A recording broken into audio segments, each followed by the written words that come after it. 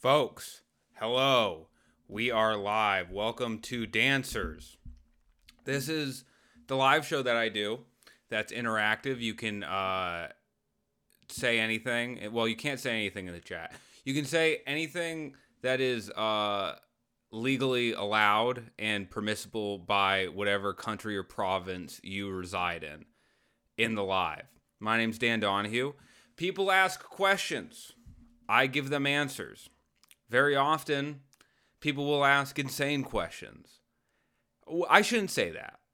Here's what I'll say. They ask questions that people may think are insane. I don't. I think that people have very interesting things to say and ask. And I think some people don't. And you're going to get questions from both kinds of people. I have a slideshow that plays the questions right over here. And we're going to get right into it. Okay? Oh, first of all, I hope you all had a good New Year's. I hope you're awake. I hope you're alive. And I hope whatever goals you have are already slowly fading by the wayside. Let's get started.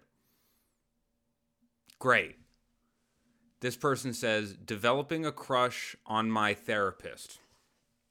Normal, good, or normal question mark, bad question mark. Well, here's the thing. The answer can be both. Those two aren't mutually exclusive.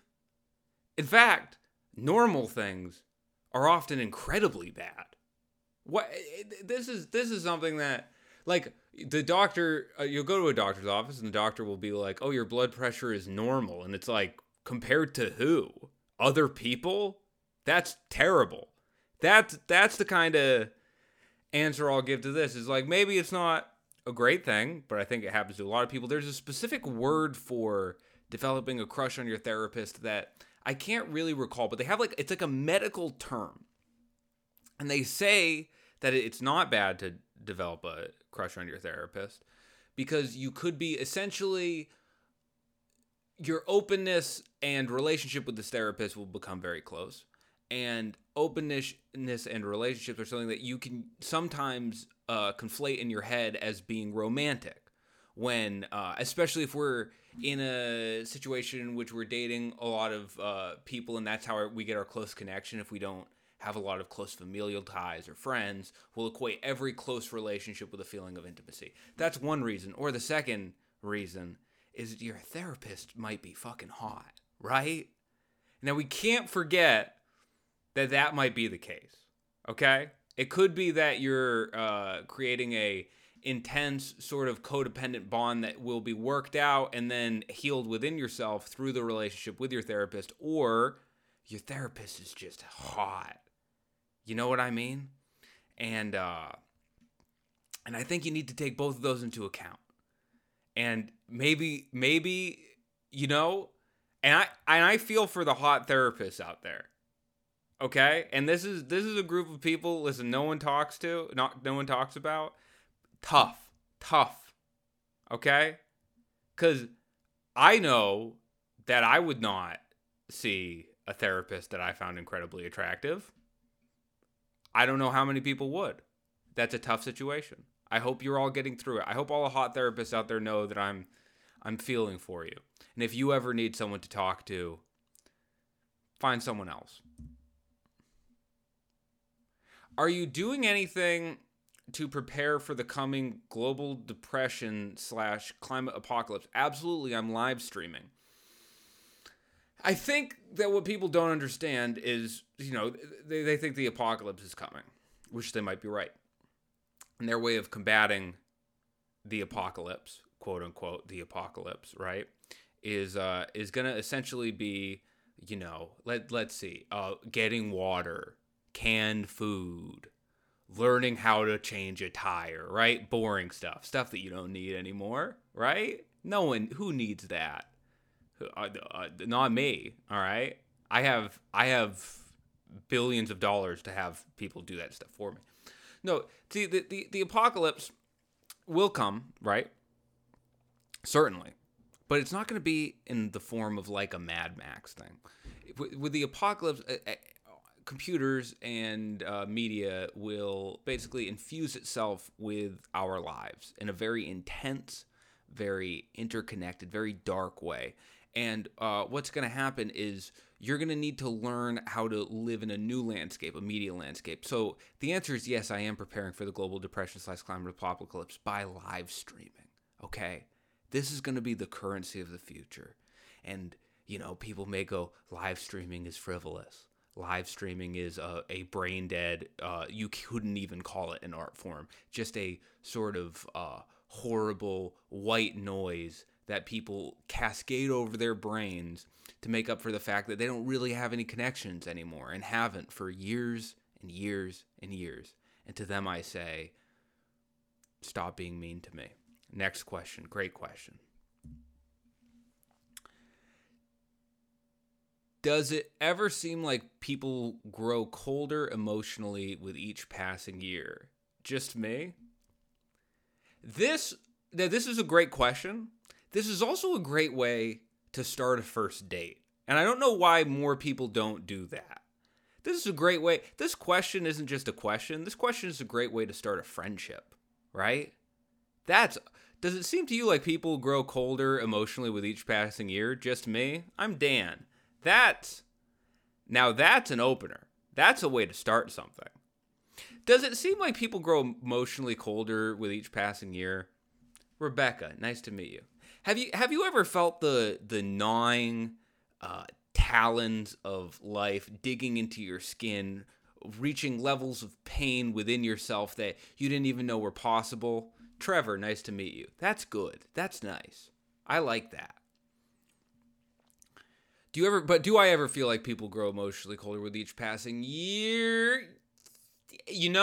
I feel like it comes in seasons. I feel like it goes ups and downs. You'll have years where you go, I am the coolest guy ever. I have so many friends. Life is good. A lot of people hit that stride when they're about 8 years old, and then it doesn't go up from there in modern in the modern day age. But no, I do feel like it can be an adult experience to find that people get colder. I mean, life starts kind of taking over. You realize that you need to spend more time with your family, right? You have friends get involved in multi-level marketing schemes that takes their entire ability to communicate with you away from you, right? People start getting into steampunk. One of the scourges on modern society is people actively getting into the steampunk lifestyle. Sure, it starts with maybe a fun hat or a monocle here and there, and then 2 years later, they're freebasing pocket watches right in front of your eyes, and they think it's going to get better. It doesn't get better.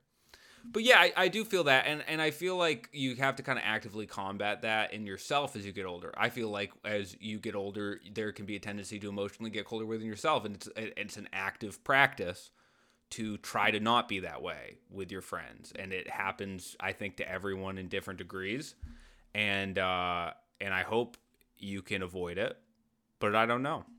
Sometimes the questions end on a really happy note where we figure things out, and sometimes they don't. What's your definition of patriotism? As a man with a mullet and a denim jacket, I feel obligated to answer this question. And I'll answer it in two parts. Patriotism is actively assessing and trying to improve not only the lives of you and the people close with you, but the lives of every American, and also drinking 15 beers. That's patriotism, okay? Patriotism is constantly questioning systems, particularly systems of oppression that keep people down, because it isn't what America really means and stands for, the constant march towards progression and to try to make things a little bit better here and there, and to also drink 15 beers in one sitting. That's what patriotism means to me. Patriotism is getting into selling nutrition supplements online to a point where people who are close to you leave you, and people who become close to you are less human, more robot.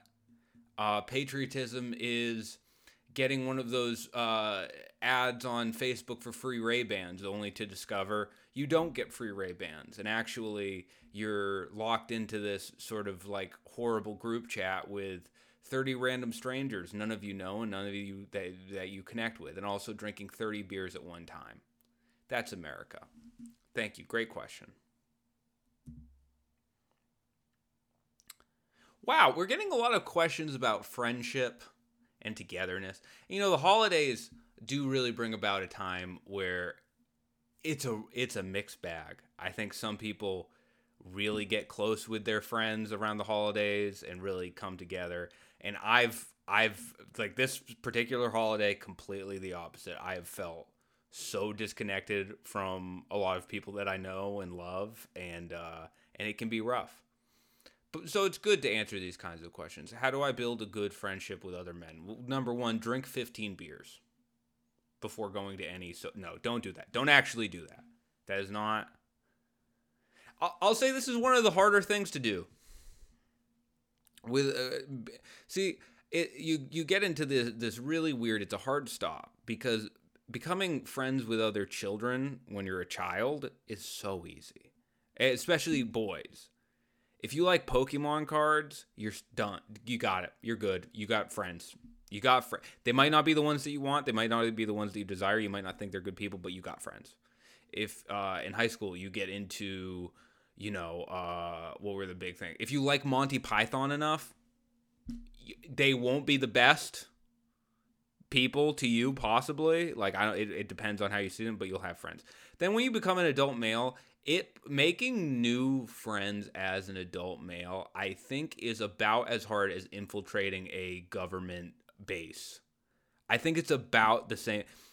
Like, every Mission Impossible movie is so much easier than finding a like solid adult male friend, and because men get older, men get a little grizzled to the world. Men start slowly realizing that they have irrevocable emotional damage that they cannot come back from, that they've created through a life of bottling up their emotions and thinking that's trying to be Don Draper and thinking that's cool, right? And that's just how it goes sometimes. Yes, you can make friendships with other men. Is it easy? No. I would say you got to approach a man that you want to be friends with the same way a lot of, I'm sure, zoologists approach bears in the wild. You got to be okay with a little bit of tension in the beginning. All right?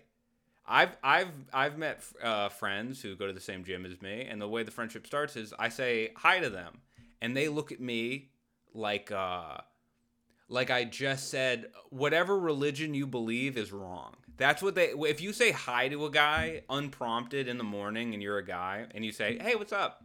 You might as well, sometimes, to some guys, you might as well have looked at that guy and been like, gravity's never existed.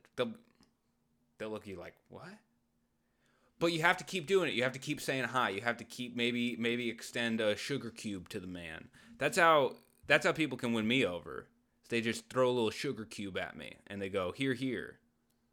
And then I become their friend. That can happen. That can happen. But it's repetition, and it's not taking anything too personally. It's not letting your ego get in the way of things. Because if you try to become, you go whoa bear with your hands up, and if they're mean to you at first, you just keep pushing. You just keep pushing forward, because eventually the wall will break. Because there's a wall. A lot of guys have a wall. That's the big confusion over why is it so hard for men to make friends in adulthood, because there's a fucking wall that you have to climb over and break through. It's not easy. It's not good. It doesn't feel good to do that. You don't want to have to climb over a wall as a man, but you gotta fucking try. Great question. I asked my coworker out before and she politely declined. Still have feelings. What do I do? It's great. It's great when I get a question that can be answered not through a long rambling disposition, not through a sort of strange, ever-turning answer that doesn't seem to have a beginning or end, just like this statement right here. It can be answered in one word. It's rare. Everything is nuanced. Things are sometimes hard to disseminate. But this question is very easy. I asked my coworker out before, and she politely declined. Still have feelings. What do I do? One word answer. Very easy. Stop. Okay? I know feelings are tough, right? We all have them. Well, some people don't. Some people don't. But most of us have them. Most of us have feelings. The question is, if I still have feelings, what do I do? You know what the answer is? Nothing. Nothing. Deal with it. Hey, crushes, listen to me. Crushes are for children. Okay? I do not mean to be rude here. I'm not saying that you can't have feelings for another adult. I am saying when you're an adult and you have infatuation towards someone, it's infatuation, it's having feelings towards someone, and if it's pursued too far, it is a crime, okay? So we want to stay away from that, okay? Kids can have crushes. Kids can go, she likes me, I like her, I'm going to write her name over and over in my journal. Ooh, isn't that fun? That's fine because you're a kid. You start going down that road as an adult, you are going to jail. Okay? If you asked your coworker out before and she politely declined, and you still have feelings, what do? Just empathize with that coworker and empathize with the discomfort that they may be feeling having to work with a person who they declined, and you act accordingly. And I think probably the way you can act the most accordingly, don't be weird. Don't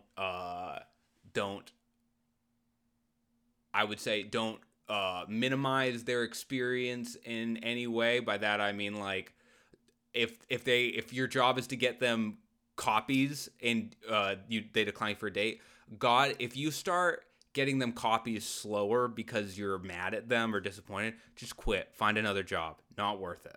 Just stop doing that to them.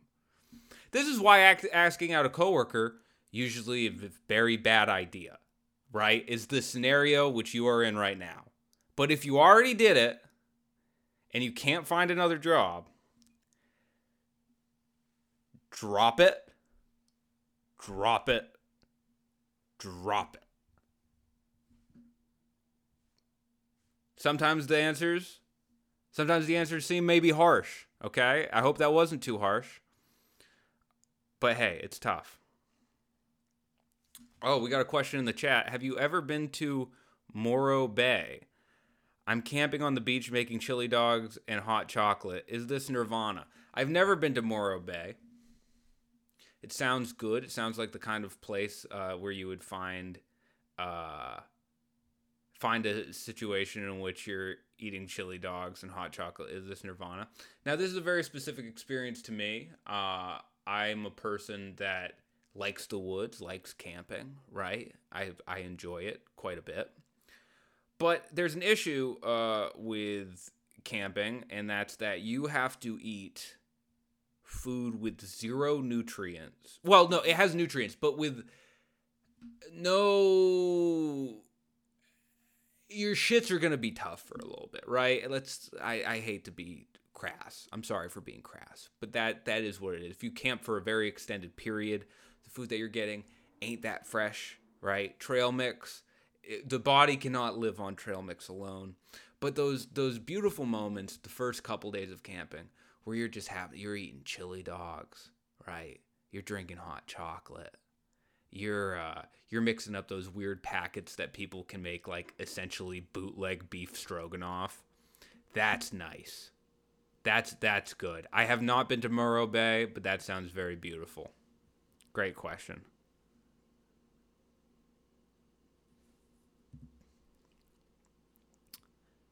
See, this is what I love. Okay, here's the thing about this next question. I love the question button because sometimes you never know what you're going to get when you click the question button. Whenever I see the word prison in one of the questions, you know it's going to be something interesting. My favorite ex-stepdad is going to prison, and I'm sad, and the rest of the family don't know. You know what? When your ex-stepdad goes to prison, that's how you say it. You say the rest of the family don't know. You don't say doesn't know. No. That's if your ex-stepdad is going on maybe probation, if maybe they're getting like a financial slap on the wrist. But if your ex-stepdad is going to prison, the family don't know. It's a great way to put it. First of all, let me congratulate you for having a favorite ex-stepdad. You know, when it comes to ex-stepdads, most of them kind of blur into one solid picture. Ex-stepdads, for the most part, blur together in this sort of mash of bud heavies and mustaches and weird jackets and promises unfulfilled, right? That's usually the ex-stepdad's MO. So, first of all, congratulations for having a favorite ex-stepdad. I'm really sorry that they're going to prison. And whenever I get a prison question without context, I usually answer them in the same way before going too far. And I get prison questions a lot, okay? Depending on what they did, or we have there's corruption in the justice system, just like any system, right? So I'm going to use the word alleged. Depending on what they allegedly did, that is how you should act.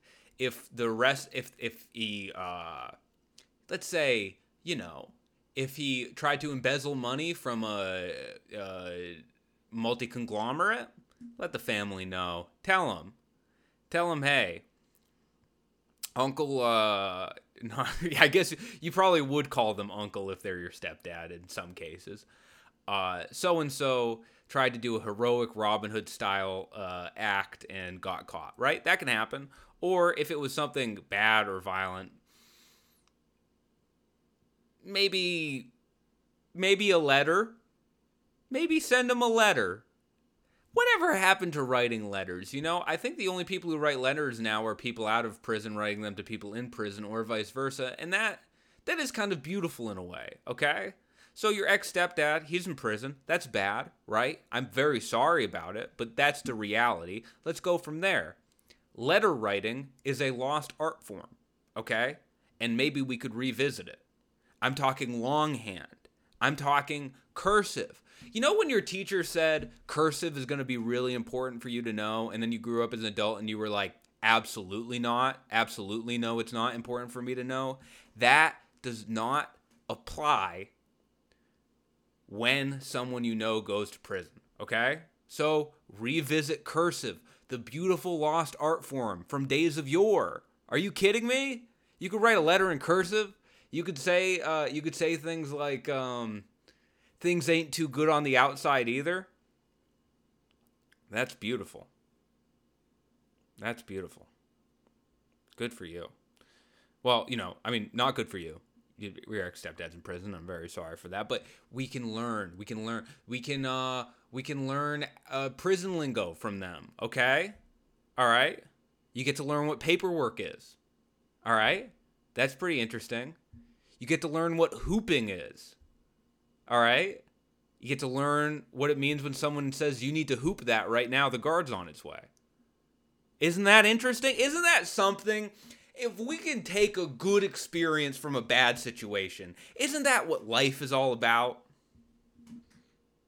I'm rambling, but I do feel that way, okay? But I'm very sorry that your ex-stepdad is going to prison. However, the chances of an ex-stepdad going to prison are 1 in 2, I would say. Ex-stepdads tend to end up in prison. I don't know why that is. I don't know what causes that. I wish it wasn't like that, but ex-stepdads, a lot of the times, going into prison, coming out of prison. The ex-stepdad, a fickled creature in our new, beautiful family dynamic. And isn't that nice? Let's see, do we have? Oh, this is a great question. I'm a third-year medical student. First of all, congratulations. Second of all, your question is, when should my wife and I have a baby? A year ago? You're a medical student. What better way to train your abilities than to have your wife, or maybe you're whoever's having the baby, have the baby, and then you figure it out. That's a beautiful experiment. Now, medical school, I've known a lot of people who have been in medical school, who have gone to medical school, and those people, they seem to be having a tough time. I'm guessing medical school, probably out of your week, it probably takes 5 hours out of your week every week. And that's huge. That's a huge time commitment, okay? I would say medical school probably, if ballpark estimate, it probably costs $10,000 a semester, and it probably takes at least 5 hours a week. So that's tough. So maybe it's tough having a baby right now. I'm obviously kidding. Medical school is crazy. And I mean, the feat of having a baby. Here's the thing. Here's why this question is out of my element. Sometimes questions are out of my element, and I always explain why if they are, and this one is, and I'll explain why. Now, let alone having a baby, the idea of attending medical school, to me, an internet live stream guy who also does jokes doing dishes, is so foreign and difficult to understand. I can't begin to approach it. So, unfortunately, I can't help you, but I will try. Oh, I have 2 audio sources attached to the scene. That is so embarrassing. Someone just let me know. Can you tell me if this makes it better? Please let me know. Is so foreign, and so this live stream we can kind of throw away, unfortunately. But for the people who kept listening while the audio was bad, thank you so much. Even having, I mean, like this is just a different language you're speaking. So I don't know how much I could help you there. But thank you for the question, and good luck with the baby and medical school and having an all-around better life than me. Sometimes questions feel like brags, okay? And that's just the whole and half of it. But I appreciate everyone who tuned in. I think that's the last. Oh, no, we got another one. We got a last question. What's the most memorable backhanded compliment you've ever received? Oh, I've gotten so many. The internet is just a treasure trove of backhanded compliments. I'll tell you how to avoid a backhanded compliment. Specificity, okay? That's how you handle a backhanded compliment, or you stop a backhanded compliment, because you don't want to be vague. Here's a compliment. If I was to compliment someone because I liked their style, right? Here's how to not do it. You be vague. You go, you know what I like about you? You just dress however you want. Now, I don't mean anything rude by that, right? I don't mean anything rude by that. But that person could very easily take that in a negative way. Now, let me do that in a more positive way. I like your hat. Just say I like your hat. You don't need to go the other. Backhanded compliments usually aren't intended to be backhanded compliments. They're usually well-meaning compliments that you filter in your insecure, imperfect brain. And then that kind of turns into something evil, right? So the way to avoid having people interpret your compliments as being backhanded is just be specific. I like your hat. Your nails are nice. You look strong, much like an oak tree. Things of that nature. Great question. Thank you for asking it. Thank you all for joining me. Thank you, especially my, first Twitch subscriber. That's pretty cool. Thanks for telling me about my mic. I really appreciate that. We are going to be back probably in a couple of days. I want to start doing this more regularly. I appreciate the people who tuned in. And we're going to keep getting better. Thank you, everyone. Appreciate you.